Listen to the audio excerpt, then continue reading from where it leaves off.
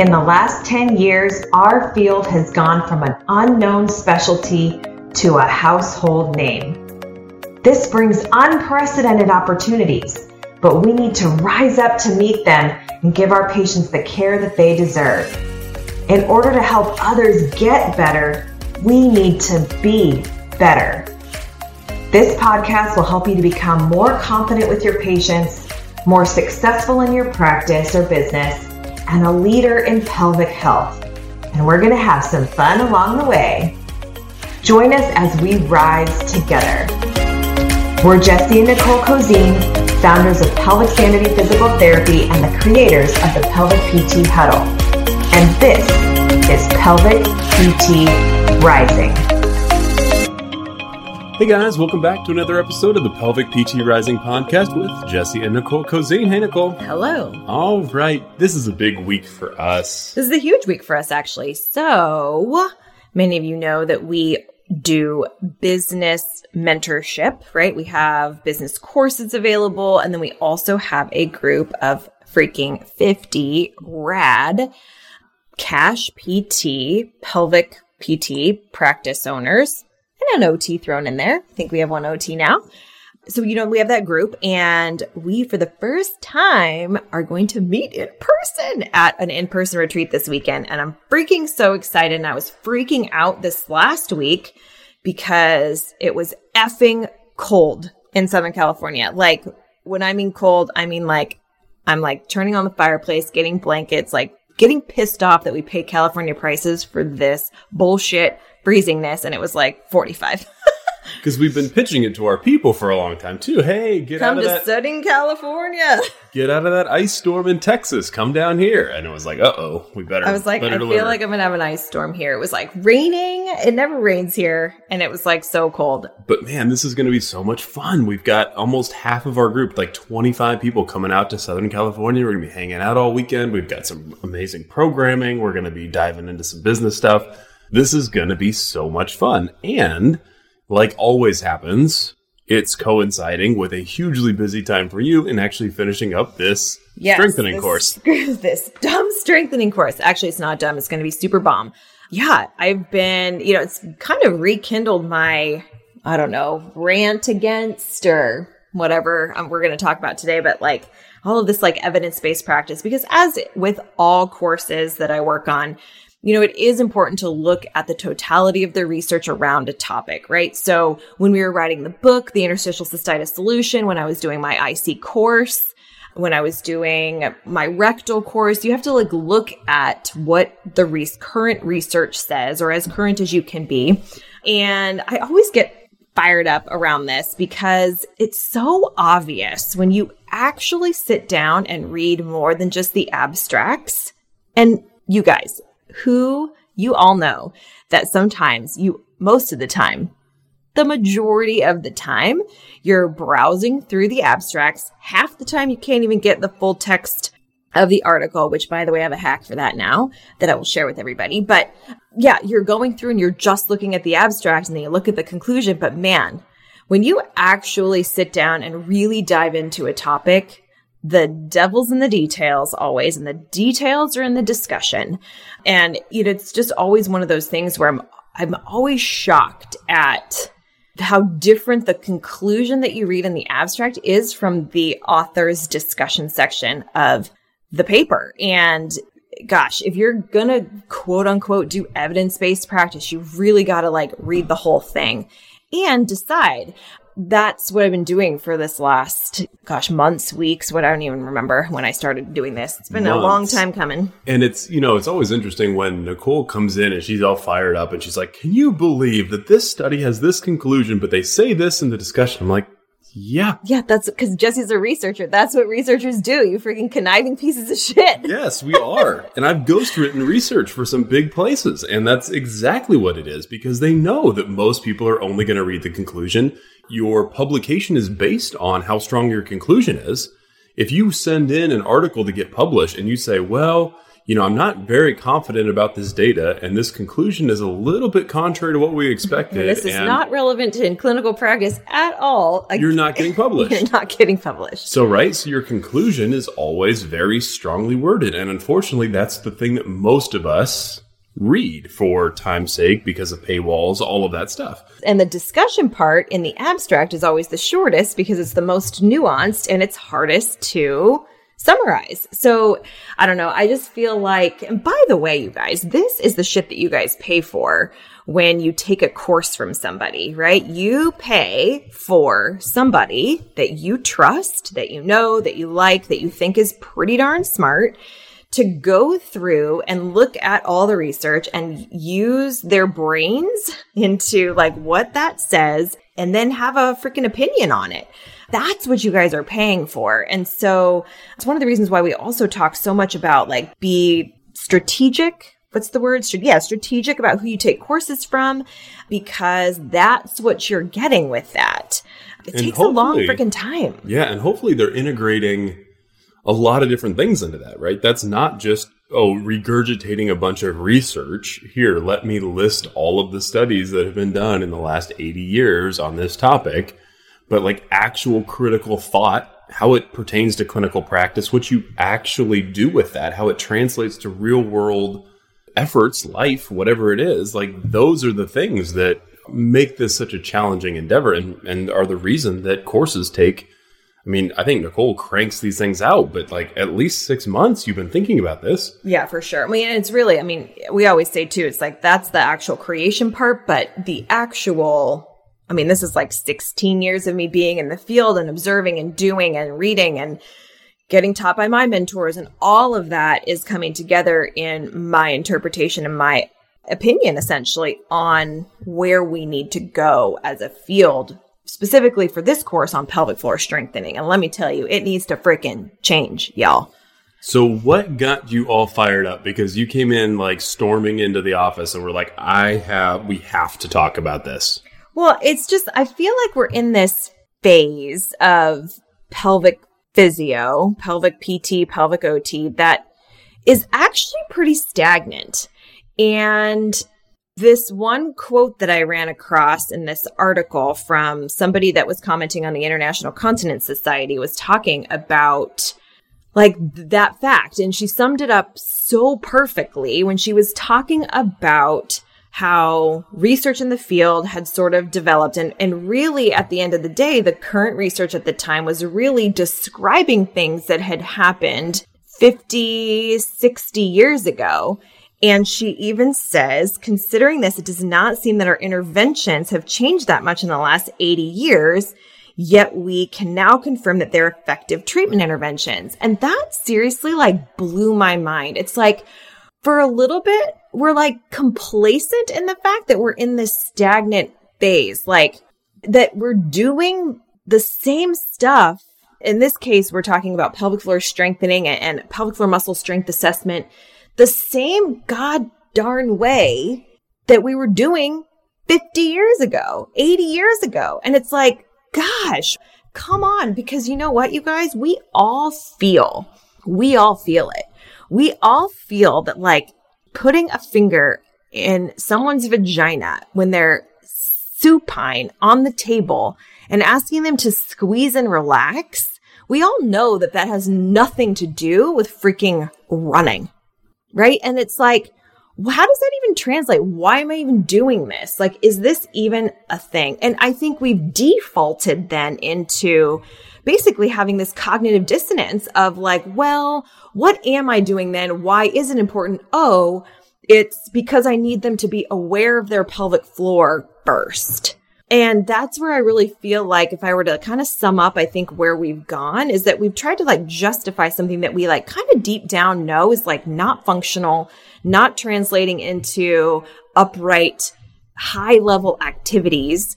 I mean, because we are no longer the 1950s women that were barefoot and pregnant in the kitchen. We're freaking crossfitting. We're doing Orange Theory. We're Pelotoning. We're skiing. We're doing things way into our 60s and 70s with these athletic types of things. And like, no longer are we just like, waddling around the house, like cooking freaking dinner. Like, that's not the thing anymore, but we're assessing the pelvic floor as if that's all we're doing.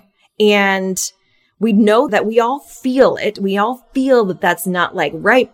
But because we were taught that way, and because that's like the way that like most people are doing it, it's what the research shows. We'll go into that in a second. Now I feel like we're trying to justify, and now we've come into this whole thing about like, well, my patient needs to be aware of their pelvic floor before I can get them to do anything else. And what I'm finding in the research is that even the people that were doing the research on strength assessments know that that's not right. That's not right. That's not what we should be doing. We should be doing something different. And so that's why I get fired up about that. That's why I get fired up about it, because we all know that it's something that like doesn't quite seem right, but we have to do it for insurance in some cases, except for if you're in a cash-based physical therapy place, and we give a big middle finger to that. But the reality is that some people have to do that, and we're like now kind of justifying, so we don't have this like massive cognitive dissonance about why am I doing this again? So we're over-focusing on this like awareness component of the pelvic floor. Man, that is deep. I really feel like that runs deep in the field. On a whole lot of it is like wrapped up in that. But basically, I mean, saying like what other field has not changed radically in the last 80 years? Yeah, man. I mean, none. Even PT, like ortho PT. And I don't know a ton about this. You should probably do. Like, I'm sure we're not rehabbing ACL. Were they even doing ACL repairs 80 years ago? I don't think so. I don't know. I had an ACL repair in the 1990s. And even from the time that I had an ACL repair in the 1990s to the 2000s, like my prognosis to get back to sport, the surgical technique, everything had changed. Even in that 10 years, my scar looks different. The way that they did the graft was different. Like everything was different. And it was with the same surgeon, actually, which was kind of cool. But like that, to me, is like crazy that we're still doing some of the same stuff that we're doing freaking 80 years ago. It's like, that's just frankly bullshit. I mean, I can't handle it. And this is why this is what's going to come out in the course. Which is great. Well, I mean, is there another field that we can think of in health, in anything, that has not substantially changed? Like dramatically, radically changed in the last 80 years? I don't know. I can't think of one. I mean, you guys, I feel like Kegeling at this point and assessing strength at this point is like, really Kegeling is basically like VMO activation for knee pain. Like we all kind of know that that's like bullshit now. That's like not getting taught. If anybody was like, oh, your VMO needs to be strengthened, we'd all be like, what the hell are you doing? Look at that person's hip for their knee pain. Like, what in the hell are you talking about? And I kind of feel, for me anyways, that's how Kegeling is. I'm like, what the hell are we even doing? Like, this is doing nothing. It doesn't make sense anatomically, it doesn't make sense neurologically, and it doesn't make sense for the function of the pelvic floor to be doing like this voluntary contraction business for something that doesn't do all that. But it does make sense to me that we're afraid to challenge what we've been taught. Right? Because I think that might hit home for a lot of people where you feel that this is not necessarily the right way to be doing it or the most effective way to be doing it, or there has to be a different option. But what is that going to be? I think you asked that really well on a podcast a little while ago, Nicole. Yeah, like if we're not about Kegels, then what are we going to be about? Then what are we about? And it's so much easier to kind of cling to that status quo. And like you said, with the awareness thing or whatever it is, find a justification for what we're doing, as long as it means that we can stay safe in that little bubble. I don't know. I feel like we can very much still respect every single physio before us that might even still be practicing, that has made significant strides in our field. And also, it's both and also challenge the status quo, right? So that's not an either or proposition. It's not, we can't challenge the status quo because we would be disrespecting somebody. It's like, no, because we respect they're pushing the field forward in trying to create a functional assessment of strength, right? That's what they were doing. And they acknowledged that there was limitations in that. And now it's like, but now what? It's like, now that's our time. That's our time for clinical things to change so that we can drive more research. That's how it works, is clinical observation, clinical expertise, clinical reasoning, using our brain, takes what we currently know, pushes stuff forward, and then research comes to catch it up. That's what happens. That's literally what has happened. And so I feel like this is a time when we need to collectively as a unit push forward in our specialty that way and be okay with saying things like the way that we're currently assessing pelvic floor strength is some bullshit and it's not functional. And I think this is one of the interesting things to me, what you just said about that, Nicole, is that we respect the pioneers in the field because they didn't accept the status quo. They didn't just say, hey, I'm going to do the things the way that I was taught. I'm going to look at this differently. I'm going to think about this differently. I'm going to do this differently in my clinical practice.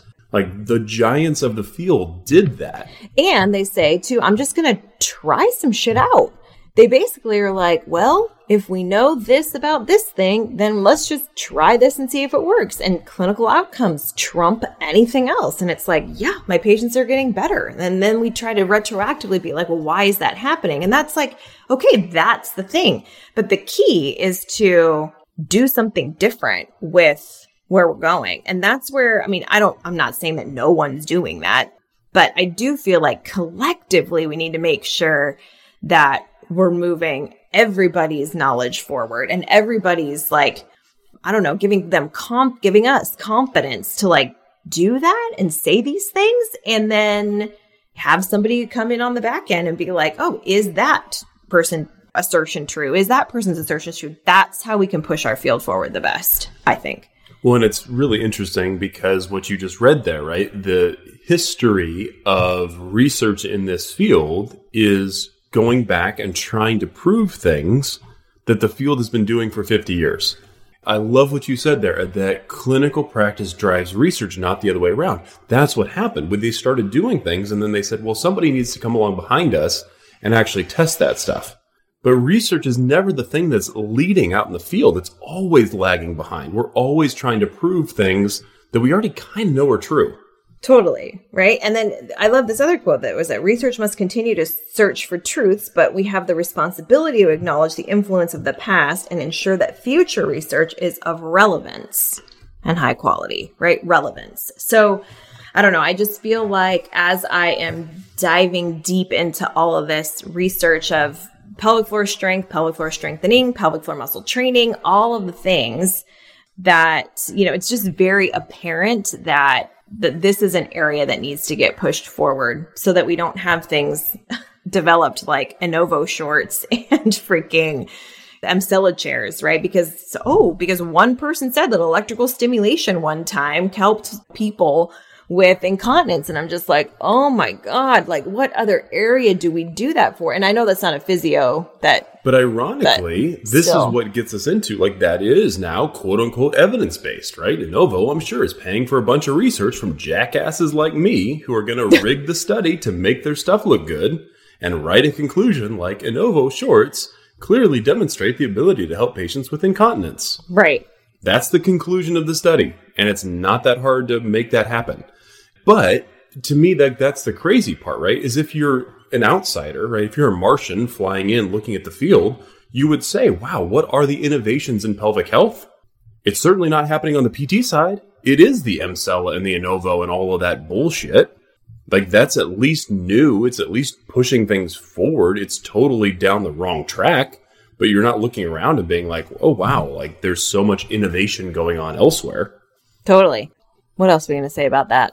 I don't know. I feel like this is where you get fired up, where this is that, I like that term, cognitive dissonance, that people are feeling that there's a better way and they don't feel like they have the confidence or the permission or the information or the knowledge, the clinical direction. Experience, whatever it is, to practice the way that you kind of are feeling like you should. Yeah, man, that's when I've been starting to talk about this on social media a little bit more. I've gotten so many DMs from you guys being like, I feel it too.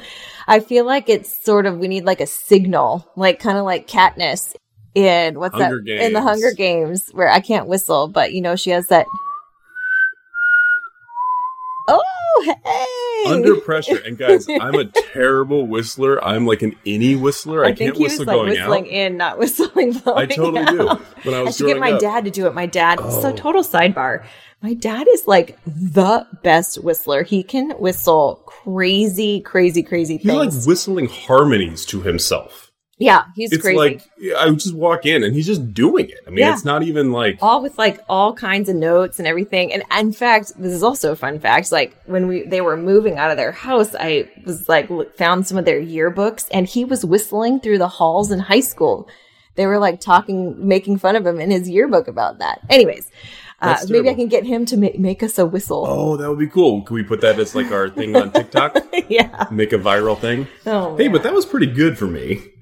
Jesse still wants to pat himself on the back. I think I might have actually hurt my shoulder. So if anybody knows a good PT, let me know from all of that. But usually I only have one note, and I feel like I would be like a good in like a whistling bell choir or something. But that one hit. Yeah, man. Good.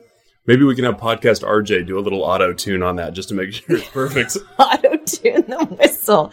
Totally. Anyways, we need some sort of like a signal where it's like we see that this needs to change and we're committed to doing it. However, for insurance, you might still need to do it.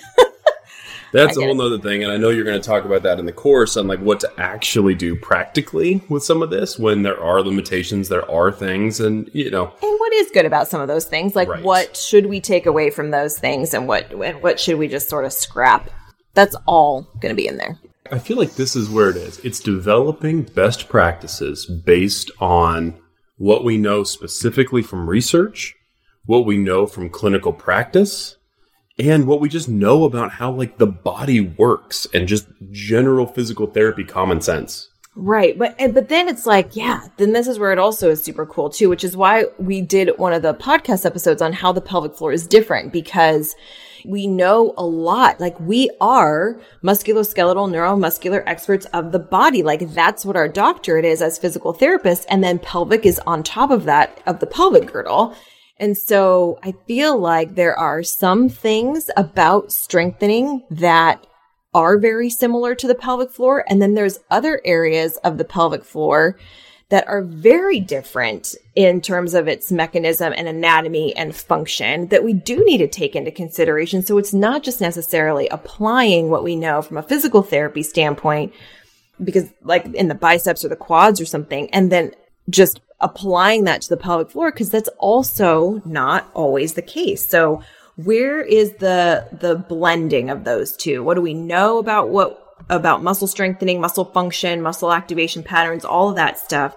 How is the pelvic floor similar? How is the pelvic floor different in that? And then how should we create the blend of those things in the most functional way possible for the best outcomes for our patients?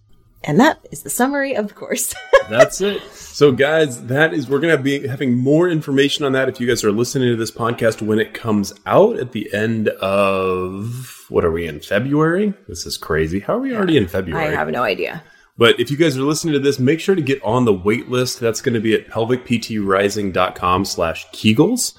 You can get on that. We'll send you all the information. We'll make sure to get you guys in for all the information, the early bird access, all of that good stuff. You guys know we try to take care of those of you guys who do something with us for the first time, because it is an expression. I liked how you said that, Nicole, an expression of trust that you are going to be diving into the research, poring over it, synthesizing that with your clinical experience, with everything else that you know about the field, and coming up with something that really is best practices for pelvic floor strengthening and trying to push this thing forward so that we're not reading another article in another 80 years in 2180 saying, wow, so help me God if that happens. We're really still doing the same things we were doing 160 years ago. Yeah, man, not going to happen. But I will say this, like one of the things, I will pat myself on the back for a little bit too here. I am really good at getting people to think differently, right? I am good about presenting that. That's what I feel like my IC course did, rectal course,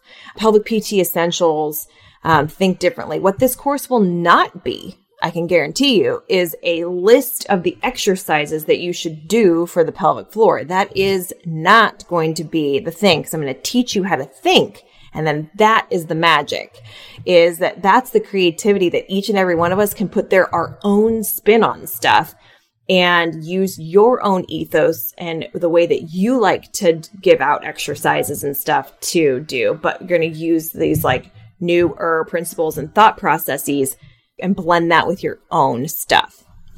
That is it. I think we need to wrap up on that, but that had us fired up. Nicole stormed in here, said that we needed to talk about this. I was like, we need to do a podcast immediately. Like, this is ridiculous. And it just goes into, don't we have a podcast on evidence-based practice, like evidence police and all of that stuff about how, so if you can look back at those podcasts as well, you guys. We've already done some podcasts on that, but this was like getting me fired up today, so we wanted to talk about it. Yeah, it is not going to be the same 80 years from now as it is today. So that is where we're going, guys. If you have any questions, make sure to reach out, let us know. Make sure to get on that wait list, pelvicptrising.com/Kegels.